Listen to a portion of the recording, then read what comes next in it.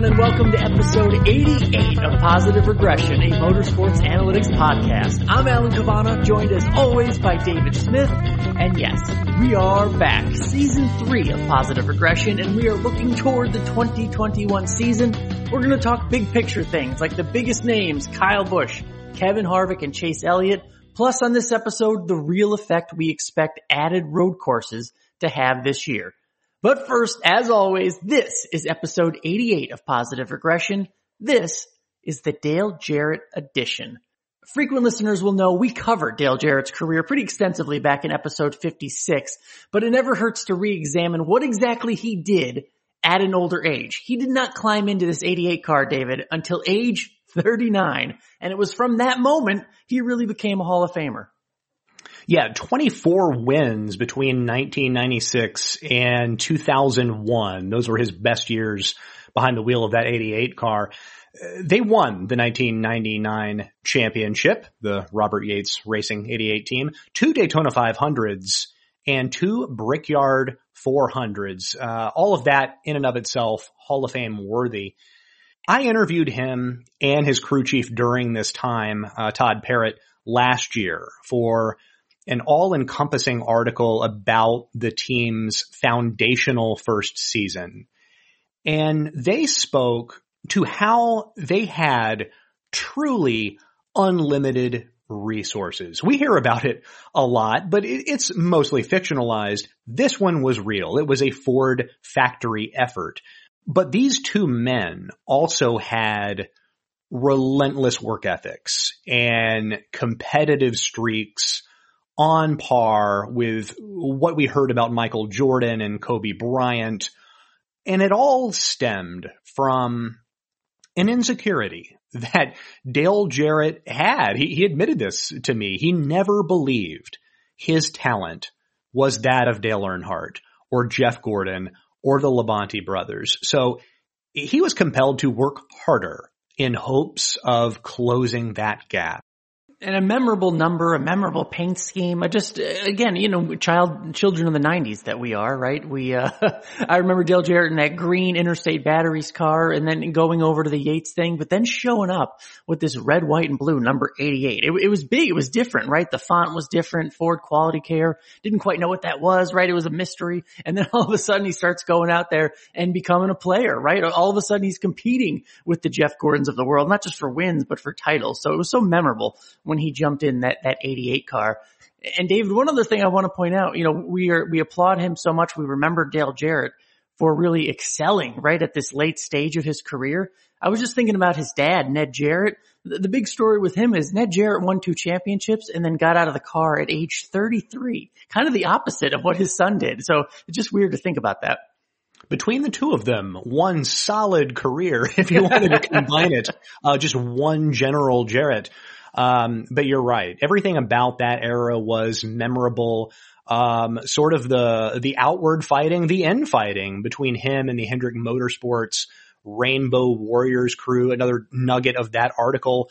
Todd Parrott eventually bought the Rainbow Warriors pit crew to come pit for the 88 team. That's how much of a financial war this was in the NASCAR Cup Series in the late 90s. Pretty remarkable. The beginning of Positive Regression. Season 3 starts with episode 88, the Dale Jarrett edition. Let's get this one started.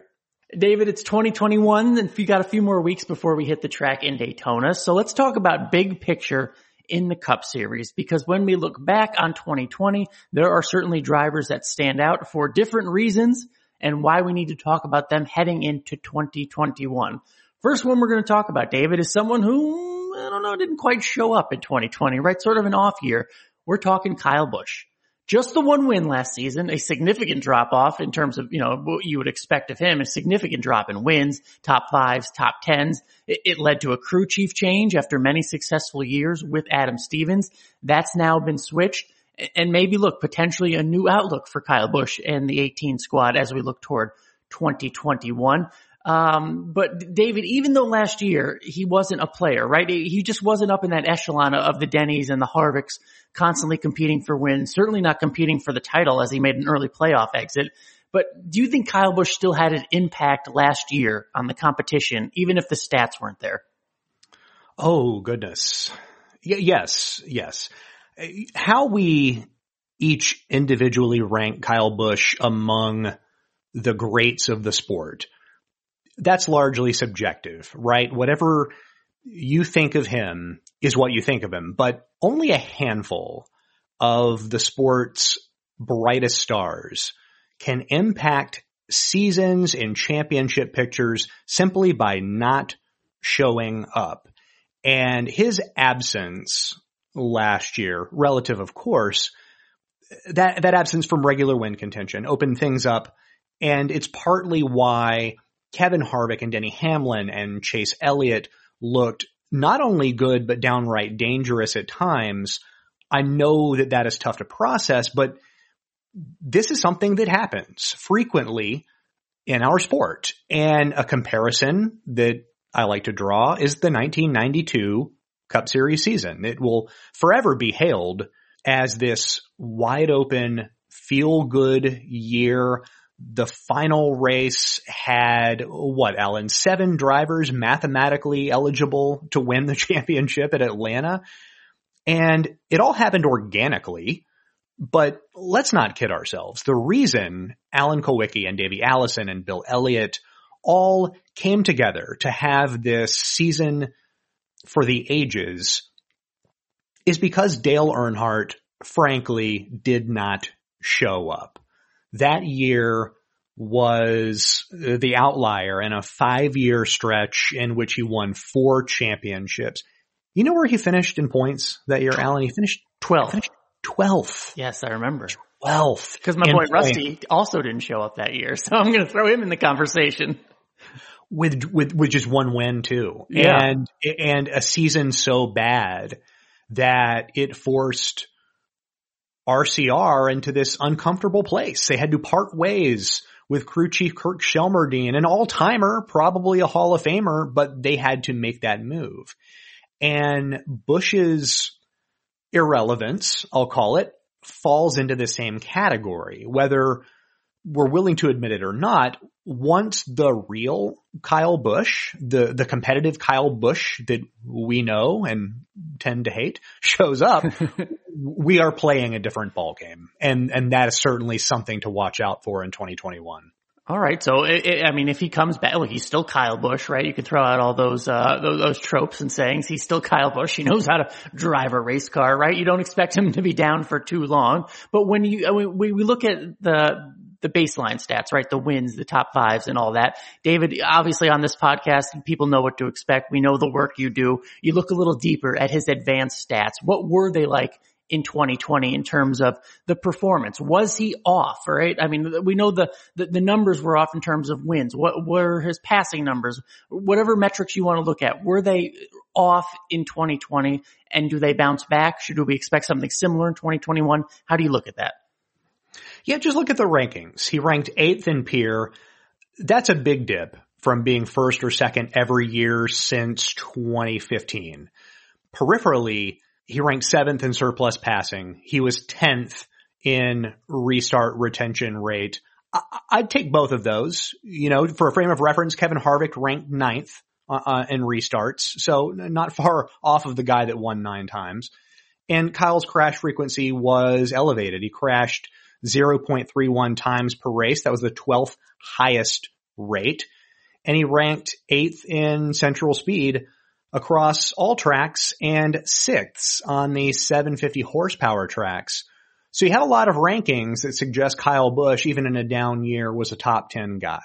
Not elite within the context of the season, but he wasn't so far off that improvement isn't believable. And 2021 Peer projections are out now, available on motorsportsanalytics.com. He's projected for the 2nd best Peer this season. And there's a lot of ways to take that. I think we're going to see something more closely resembling the normal Kyle Busch. But you and I talked last year after their playoff elimination about crew chief Adam Stevens and the negative impact his strategy often had on Busch. This situation with this 18 team, we know JGR is attempting to correct with new crew chief Ben Beshore, but some of the good news is that on paper, a return to what is normal appears doable. How now? People are going to say, how do you know that? Working with or how can you predict that? What do you look at when trying to predict something like that with a rookie crew chief or someone who's never been behind the helm of a Cup Series team, much less a driver like Kyle Busch? What do you look at? I'll be honest. You can't, because you don't know how those two, driver and crew chief, are going to be able to play off one another.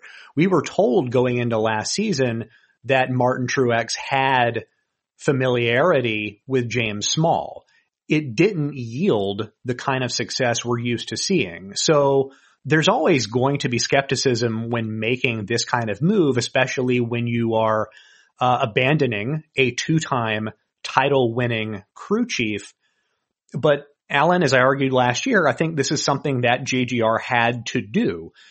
Busch routinely lost to teams that were faster. And while that is something that is understandably frustrating, it is also 100% believable and sort of the whole point of the sport of stock car racing itself. Busch also was defeated often by teams much slower than his. Consider this: in 3 races in which Busch and the 18 team exceeded their single race speed ranking, he ranked 8th in speed in each of the races at Charlotte, the 600, Texas, and Las Vegas. He finished 4th, 6th, and 4th in those races respectively. Superficially, those are good days, and you take them, until you realize the drivers who won those races were Brad Keselowski, Austin Dillon, and Kurt Busch, and they ranked worse in speed than Kyle Busch did, ranked 10th, 13th, and 15th in those races. Their teams had strategic designs that were far better than what Stevens produced. And that, you can understand, is a point of frustration for a driver like Kyle Busch, who pretty much thrives on winning. I suspect that Ben Beshore will have his hands full with all of this.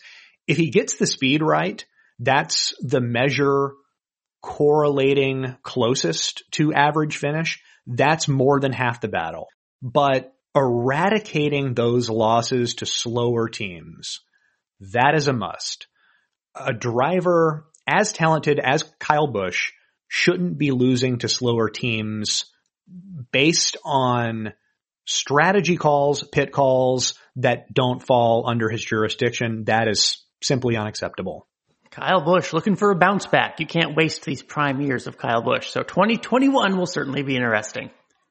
Next up, Kevin Harvick. Kevin Harvick coming off a season that David, we'll talk about for decades, right? I mean, it's an all-timer. He had 9 victories, 20 top 5s, all that, and no title. So for many reasons, we'll talk about it for a long time, because it was a dominating season. It was a beauty in terms of driver and crew chief performance and what they were doing out there on the track. But we will look back on it like, was it at the Golden State Warriors who broke the all-time wins record for the regular season, right? And then ended up not winning the title. So, you have to take the good with the bad. And that's why we'll remember the Kevin Harvick's 2020 season. Now, David, that said, I fully expect Kevin Harvick to come back and have a great 2021 season. But something has to change to win the title down the stretch, which made it curious when, a few weeks ago, I produced a YouTube video looking at title odds over at BetMGM. And right now, David, Kevin Harvick is still the betting favorite to win the title in 2021. And that surprised me only because if you know the playoff format, you know that was not the strength going down the stretch at the end of the year. So no matter how strong you may be in races 1 through 35 or 1 through, say, 30, if you're not strong in those last few in the playoff, I don't see how you can be the betting favorite. And yet he still is, David. What would you think of that? I am silently nodding my head to everything that you're saying. From my observation, initial betting odds are never imaginative. And specifically for NASCAR, it takes time for them to resemble something logical after there is a significant change. And in this case, that change is the splitting of the rules package into two different sets of rules based on horsepower and track type. Now, Harvick's pure projection for this season ranks first among all drivers. That, I'll admit, has nothing to do with championship favorability. When I built Pure way back when, I was a talent scout. It was purely for driver evaluation. It still is. And there's a really good chance that he'll be, if not the best driver outright this season, certainly the most productive in terms of results, all equipment considered. That doesn't necessarily weave with how NASCAR is crowning champions. And when you consider the evidence of other teams, Hendrick and Penske especially, pivoting towards some kind of specialization in the 750 package, the track type most prevalent now in deciding the championship, then it's fair to question whether Harvick really is a favorite for the title. Certainly, especially, given the format and given everything you just said, but it also surprised me. I know you just explained the difference between peer projections, driver performance, and who may be a favorite for the title. But David, in terms of fall off, when you look at what he did last year, that to me, again, being an all-time season, that has to be something of an outlier, right? You would expect some sort of regression, but per your preseason predictions or projections, he's regressing to still be the best driver in the series. It's kind of hard to wrap your mind around. How much fall off will there be, yet he may still be the best one out there? Yeah, we've pointed out before, not that they are weaknesses, but now compared to maybe 2014 or 2016, he isn't as prolific a passer or restarter as he once was. And when you're discussing a driver and team consistently in the thick of it for race wins, those details, those small numbers can really affect the prospect of a result. And what he and Rodney Childers have done, Childers has recognized situations in which Harvick was ill-suited, and last year specifically used successive yellows, competition cautions, whatever. They won the fifth race of the season, so they were qualified for the playoffs very early, and that diminished the need for stage points. So Childers saw to it to move Harvick from one spot in the running order to another, usually toward clean air. And Harvick near clean air on short or intermediate runs is the most dangerous version of Harvick. And I dare say there's no one right now who's better in that specific scenario. But to avoid situations in which he doesn't thrive, like if Harvick needed to pass cars on a long run to get a result, that's going to be tough sledding, so say his numbers. But he hasn't been asked to do that in such a long time. I don't see a reason why this can't continue for at least one more year. Harvick really doesn't make errors. He rarely crashes. 5 times out of the last 6 seasons, he had a crash frequency lower than 0.2. That's 0.2 times per race. A driver who's both historically fast, like he is, and mistake-free is a driver who is routinely in the mix for wins and top fives. So some fall off, sure, but still in contention. One thing, potentially, maybe, that's what we're going to talk about right now, that could hinder him or his potential success is, look, there's a schedule shift to more road courses, right? I believe 7 at least right now.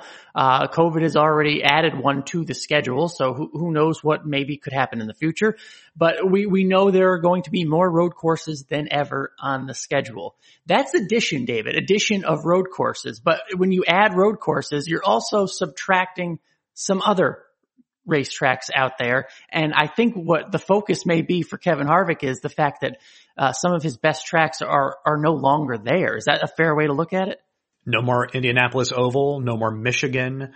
Texas lost a race. Yeah, it's going to be difficult.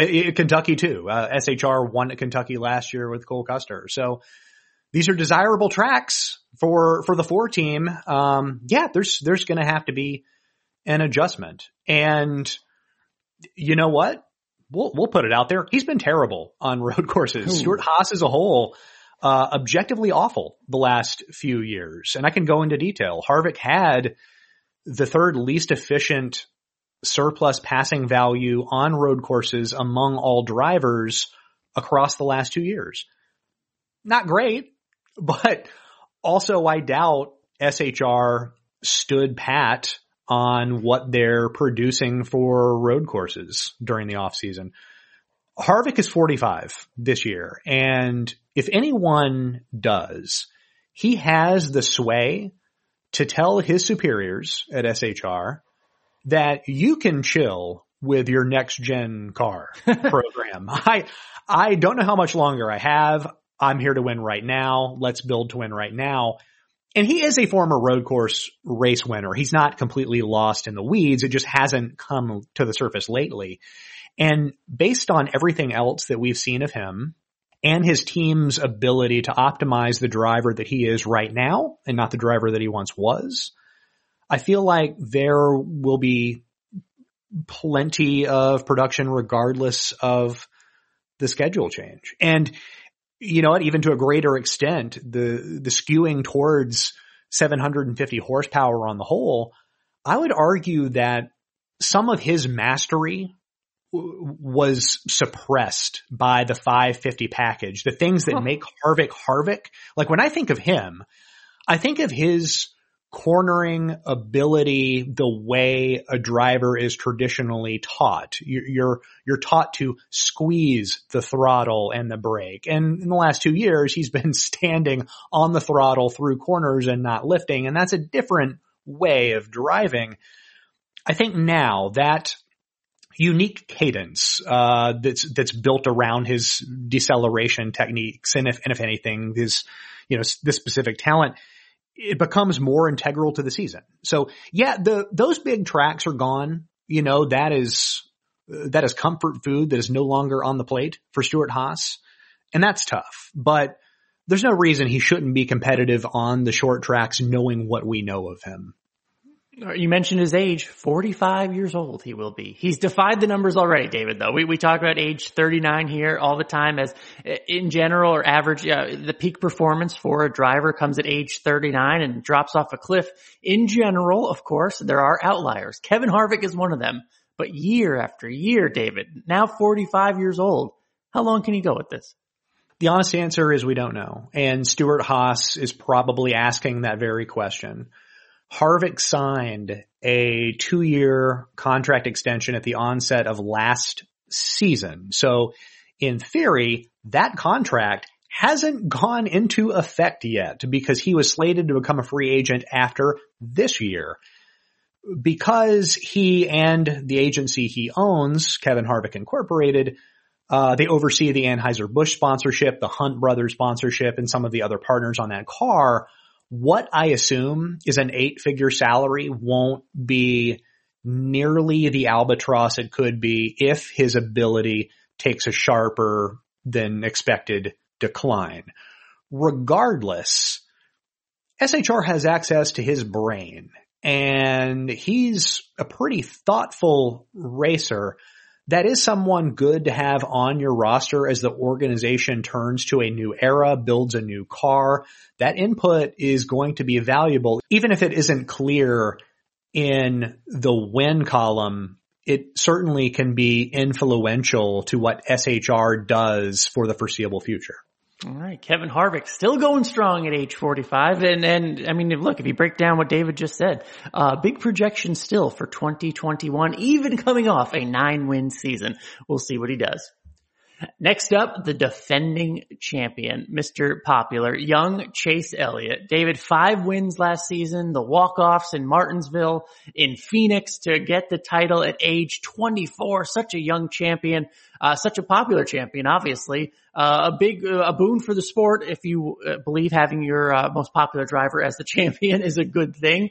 But David, as always, you look deeper. And one of the conversations we had many times in the off season and just afterward was everything that Chase Elliott did, all the things he did right, all the speed that team had. He left some things on the table, meaning stats-wise, he probably underachieved. Do you want to go into that just a little further in terms of what he could have done last year that he ended up not doing, even despite all the success? Oh, I'm happy to. I wrote that article for motorsportsanalytics.com at the end of last year. I've seen where the argument's been rehashed on social media and elsewhere. But yeah, Chase Elliott could have conceivably won 10 times in 2020. Twice at Darlington, twice at Las Vegas, once at Bristol, the Coca-Cola 600. All of those come to mind. Lost results for a multitude of reasons. Alan, he made history last year.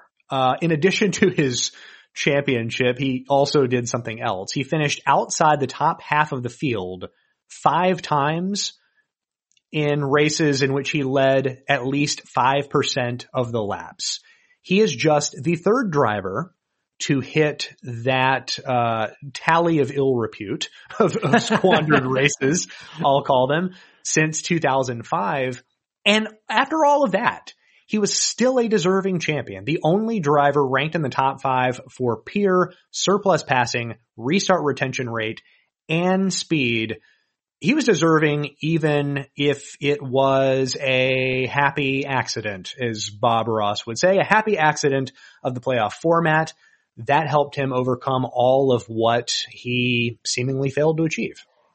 Interesting stuff. And yet he can still look back on the 2020 season as something pretty damn good. But can he do it again, David, in 2021? And by again, I don't mean do it again. I mean winning the championship. I mean, can he get away with that underachievement again? Can he leave some races on the table and still find that level of success? Because we know the format, right? I mean, again, at the end of the day, it's about wins and getting the championship. You can play to the format and succeed in spite of your mistakes or in spite of your underachievement. But if he does something similar again, can you get away with that? Can Chase Elliott underachieve again and still find that level of success?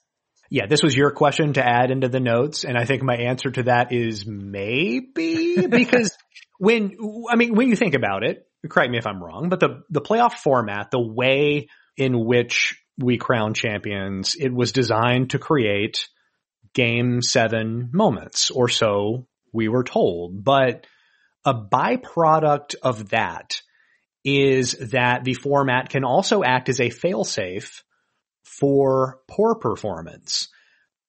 I would argue ill-timed performance in the case of Kevin Harvick is more impactful than the totality of bad outings. And we saw that last year. So yeah, I mean, he could underachieve again. Anybody can, really, and still manage to win a championship in NASCAR. Now, having said all of that, we talked about Kyle Busch's irrelevance being relevant. His presence is a present. That's very Kanye. Yeah, Kanye Busch. There you go. But the schedule now being heavy on 750 tracks, like, I doubt Joe Gibbs Racing and Stuart Haas spent the offseason absent-mindedly tweaking their 550 programs, right? That would be antiquated at this point. Hendrick and Penske caught these two juggernauts asleep at the wheel last year. And I don't think this year will resemble last year in that regard. We will see, if not the full extent, some of the ability that these other powerhouse programs have on the shorter tracks. And it might be that Chase Elliott's top end results, the way that he got them last year, the magnitude in which he achieved them, that it won't be readily available this season. I think he's just going to be under fire. We now know what the formula is for a championship in a split horsepower series, and it won't be just all his to hold. Is that part of the reason when I go on motorsportsanalytics.com, his peer projections for 2021 are actually a bit of a dip compared to what he did last year? Do you expect a dip? I mean, obviously you're expecting something of a dip in production from our champion, David? I think so, just because what we saw last year was the first time that we ever saw it. He was truly a complete driver. We had seen inroads towards that, but it was never all at once. So when I'm making a projection like that, it's a regression analysis taking in his past production as well as the production habits of drivers his age. Young drivers like him do tend to stumble a lot. That said, Chase Elliott is very, very good. So don't always go blind by the projection. Let's see what he has to offer. The road course schedule certainly favors his talents. I think there are many reasons to be optimistic if you're a Chase Elliott fan. All right, good stuff. The 2020 champion with still room for improvement. We'll see what he does in the upcoming year.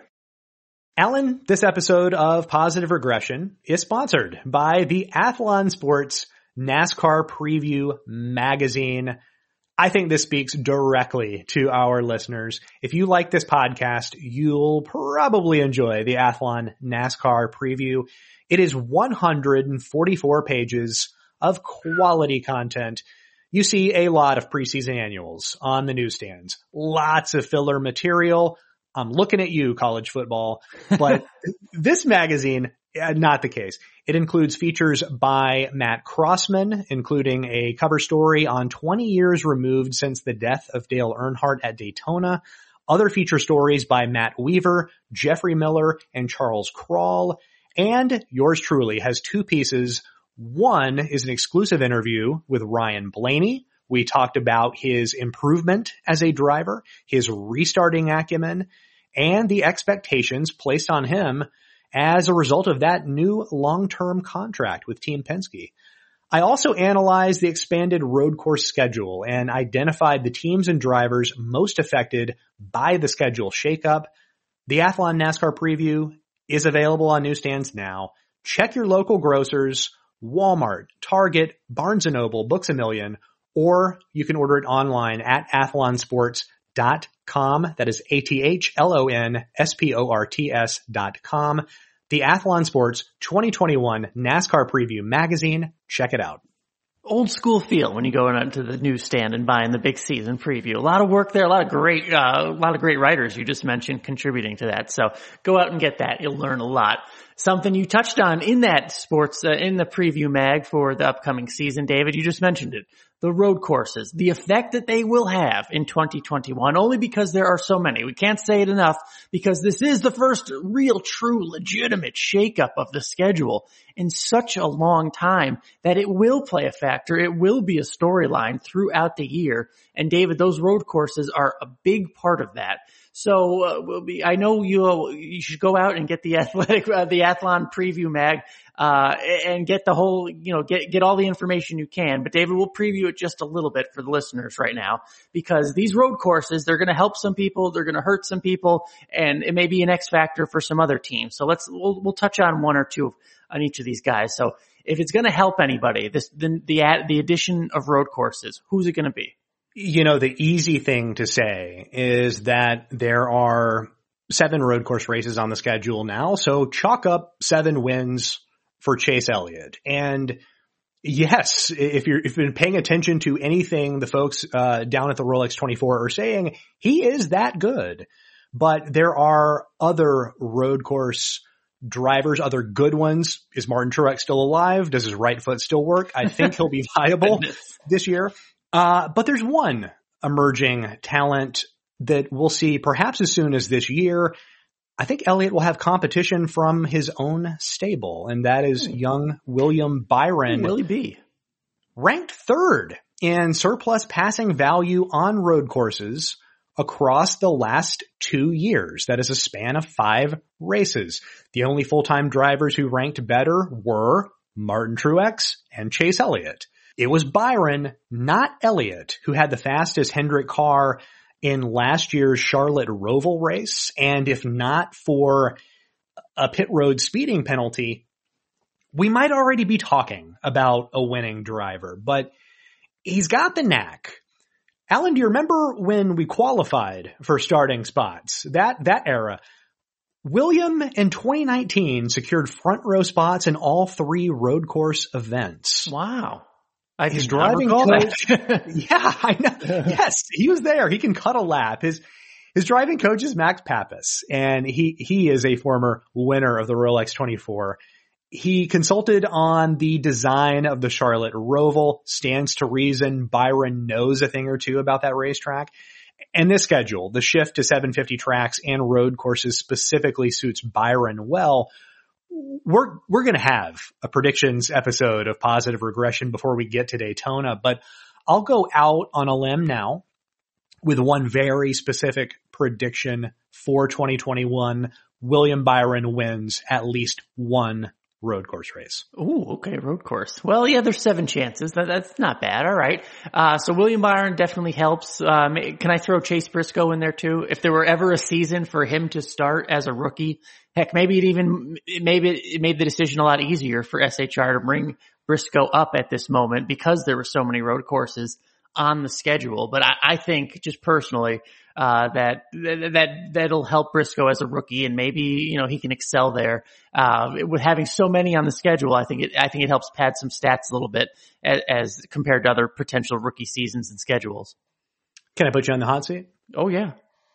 Is he already the best road course racer at SHR? Come on. I can't give him that. He's never been in a cup race, he's never been in a cup car. I don't know. I'm not David Smith. I can't think like David Smith. If I did, it would be a boring podcast. So I would have to imagine Harvick is up there, but if you want to make the case, I will certainly listen to you, David. I just wanted to put that out in the ether, and I got you backtracking, so I'm pretty pleased with myself.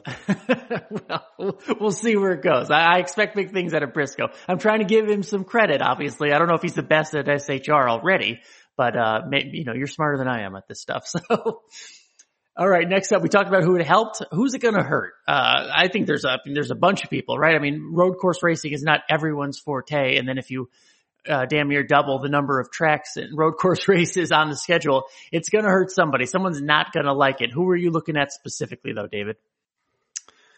I'm gonna shift to Welcome, North Carolina. Look at Richard Childress Racing. Alan, RCR's best road course finish since 2018. Do you have any guess as to who achieved it? Yes. I'm sorry. Yeah, I'm sorry. I do. I blew it. Who is it? I blew it for you. It's Kaz Grala, isn't it? Yeah. Yes. Yeah. It was such an outlier that I figured that's where you're going. So I'm sorry, guys. All good. No, he finished 7th on the Daytona road course last year. I'm guessing he wasn't aware he'd be in the car until the night prior, right? Filling in for Austin Dillon.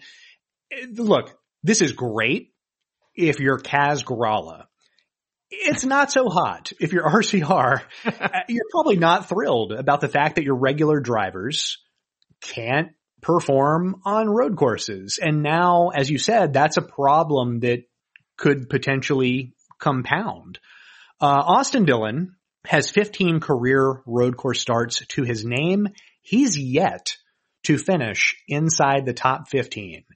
And not that I'm surprised, because he doesn't resonate as a road racing starlet by any means, but he doesn't have not one top 15 finish, and that seems difficult. RCR you can't even pit strategy into a top 15. That is surprising. I know this is a competent program, right? Although I do recall 2 years ago, it was Dillon and Daniel Hemrick were more or less absent from the Watkins Glen race. I think both cars ranked something like 29th and 30th in central speed for the race, but there's clearly work to be done here. And I don't think that it's a coincidence that we're seeing Austin Dillon compete this weekend in the Royal X24 in an LMP2 car. That's going to help. And there's also a higher hurdle for the organization in its playoff qualification. The slew of 550 tracks in which RCR could simply out strategize folks, that's been diminished. I think boilerplate road course strategy, that Paul Andrews upside down go-to that's been in vogue for years, decades, that'll be called into question, and it'll have to be. It'd behoove RCR to come up with something inventive this season on the road courses, because let's face it, there is a need to do that.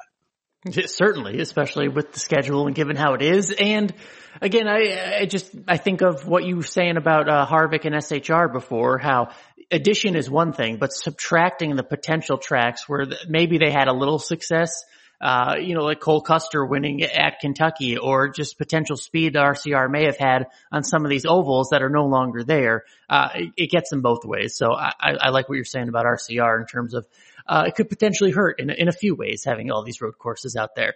So we talked about who it helps, who it hurts. David, let you throw one more out there. Who could it help? You're convinced it'll help Willie B. You're convinced it'll hurt the RCR drivers, but who could all these road courses help out? Yeah, this is the less convinced category. Maybe it's a good thing. I honestly don't know, but I'm optimistic. I've been pushing off writing the Chip Ganassi Racing SWOT analysis as part of the SWOT analyses I do every offseason, in part because I don't know what this program's identity even is. It seems like a randomly assembled bunch of drivers and crew chiefs, none of whom are compatible. But yeah, road courses, Alan, that's the ticket, right? Kurt Busch is not a road racer per se, but he will have these days, he'll have these moments. He drove a disciplined and efficient Roval race, which was remarkable given the general tenor of that event last season. He finished fourth, and he talked that week during the build-up about not having pressure on him. He had won Las Vegas. He was locked into the next round of the playoffs, and he cared not for the importance of the Roval race because he didn't have to. But he displayed that he has the ability to drive these races rather cleanly when there was chaos all around him. And the wild card that I think we do need to consider is Ross Chastain. I'm not particularly high on him going into this calendar season, but I think I'm more optimistic than most on his road course ability. I mentioned Martin Truex, the most efficient road course passer among full-time drivers across the last two seasons. If we expand that to include everyone, Ross Chastain was actually the most efficient. 69 positions beyond what was expected. He did that in a backmarker car, but whatever turns out to be his ordinary milieu, his normal running whereabouts this season, I believe he can prove effective and efficient on the road courses. And if you'll recall, Ganassi was making inroads on road courses with Kyle Larson a few years ago, especially on the Roval. They were the fastest in practice. They were gunning for poles. Chastain might be the beneficiary of all that work. A fun sleeper pick, if you will, Ellen. All right, good stuff, and a lot more to talk about. This is the first episode of our new season 3 of Positive Regression, but a great start, David. So it's good to be back, my friend. It's good to be back. Do not forget, we are available on Apple Podcasts, Google Podcasts, Stitcher, Spotify, Podbean, Luminary, and TuneIn. We are available no matter your device. Our entire catalog of back episodes is available for free at PosRegPod.com. Based on our download numbers in the off season, a bunch of you were binging our episodes during the winter. That is so awesome. That is why they're there. Thank you so much for that. A lot of great conversations about NASCAR. It's all at your fingertips. Go back, listen, ask us questions on Twitter, whatever. We'll answer them for you. We'll go back. We love going back and talking those old episodes. So if you like what you're hearing, please leave a rating or a review. That stuff really does help spread the word about this podcast. We, of course, notice it is so appreciated.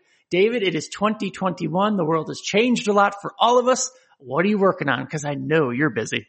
Yeah, I'm busy on motorsportsanalytics.com. Every year, I produce these SWOT analyses for every top NASCAR program, strengths, weaknesses, opportunities, threats.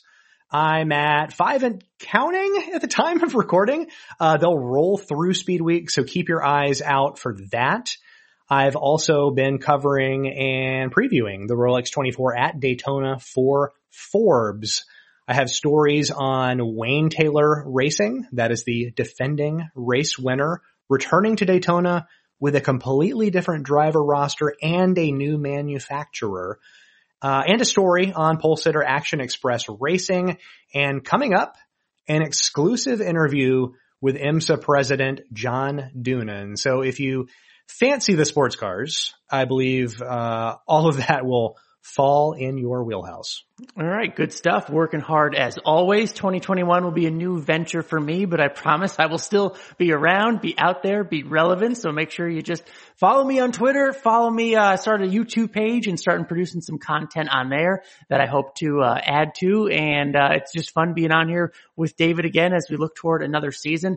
It'll be a different role for me in 2021, but I'll still be around. So more to come on that, I promise you. So make sure you follow me on Twitter at Alan Cavanna and keep you updated on all of that.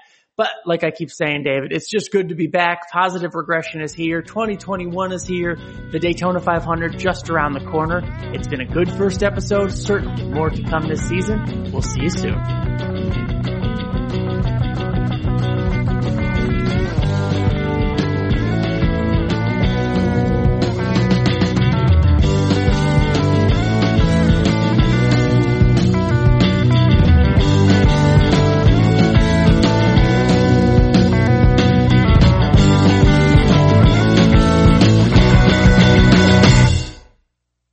Geico asks, how would you love a chance to save some money on insurance? Of course you would. And when it comes to great rates on insurance, Geico can help. Like with insurance for your car, truck, motorcycle, boat, and RV. Even help with homeowners or renters coverage. Plus, add an easy-to-use mobile app, available 24-hour roadside assistance and more, and Geico is an easy choice.